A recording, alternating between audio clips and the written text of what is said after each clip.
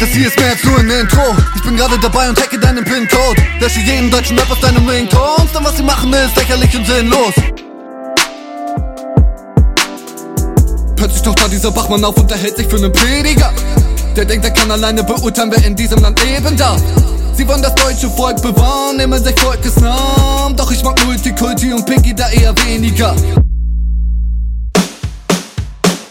Bis zum Ziel ist es ein weiter Weg. Und irgendwann muss man sich eingestehen, dass egal wie verbissen man sich quält, mit den Mitteln, die man wählt, es irgendwo auch mal nicht weitergeht. Niemand ist in der Lage, alles leicht zu nehmen. Und jetzt mal ehrlich, gibt es kein Problem. Würdest du aus Fehlern nicht lernen, würdest den Weg gar nicht mehr gehen. Du bliebest ganz einfach stehen, und das war wack, Digga.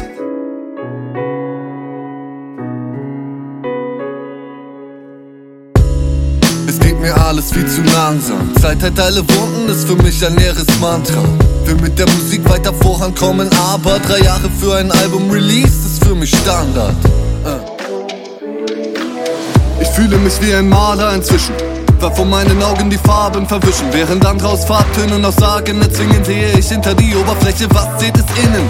Denn die Haut ist nur Hülle, die verdeckt, was in ihrem Inneren so steckt. Denn ob du über Grenzen gehst, hier seit längerem lebst, wer zu welchen Werten steht, kann man nicht an Pigmenten sehen. Doch manche kommen immer noch nicht klar.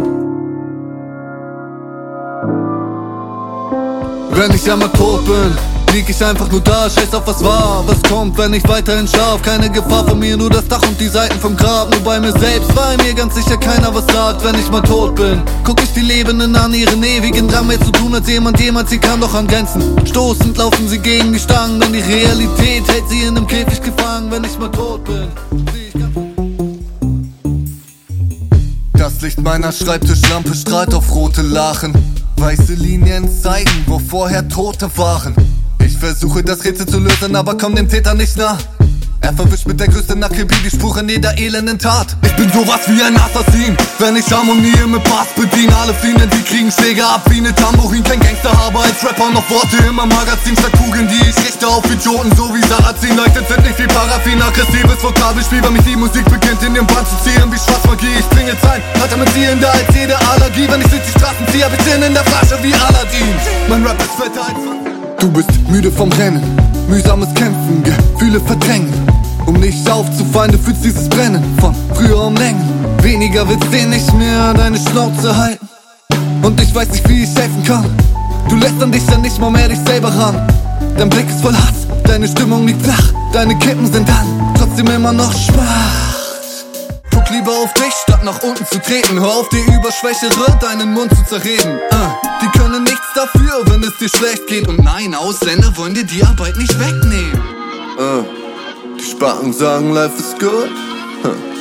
Aber was ist da mit deiner Hood? Dich macht der ganze Scheiß kaputt. Vor allem das Gefühl zu haben, dass es keinen juckt.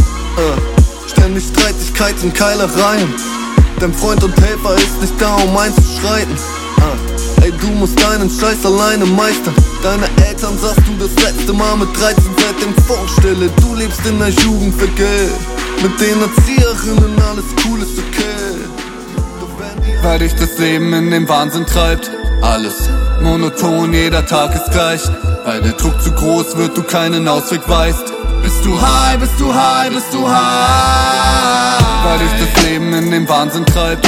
Alles monoton, jeder Tag ist gleich. Weil der Druck zu groß wird, du keinen Ausweg weißt. Bist du high, bist du high, bist du high. Denn es trennt dich von dem Dreck, der dich umgibt, von dem Stress. Hilft dir nur das Meth, um zu fliehen für manche Pep. Für andere Crack, für andere Weak hast du's gestreckt. Oder korrekt bei einem Typ, der dir den Geld...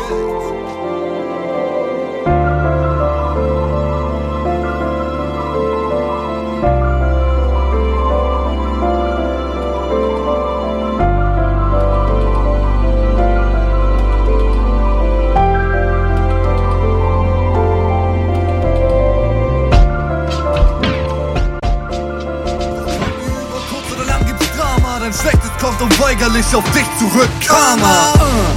Du fährst die Ellenbogen aus, willst das Rennen gewinnen, denn nur der Erste kriegt Applaus.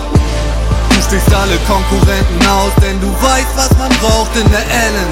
Ellenbogengesellschaft. Du fährst die Ellenbogen aus, willst das Rennen gewinnen, denn nur der Erste kriegt Applaus. Du stichst alle Konkurrenten aus, denn du weißt, was man braucht in der Ellenbogengesellschaft. Wälder brennen lichterloh, die Flammen dringen schon wieder zu einer Siedlung vor. Empfacht durch Blitz und Donner, angetrieben vom heißen Wind des Sommers, kommen sie des Nachts, wenn du scheinbar sicher schlummerst.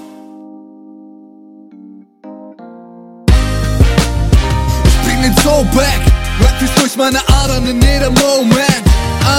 Ja, ich bring den Soul back, zu viel was heute produziert wird ist so wack. Ja, ich bring den Soul back, Leute schreien, oh Schreck, was da los jetzt? Ja, ich bring den Soul back, Rap fließt durch meine Adern in jedem Moment.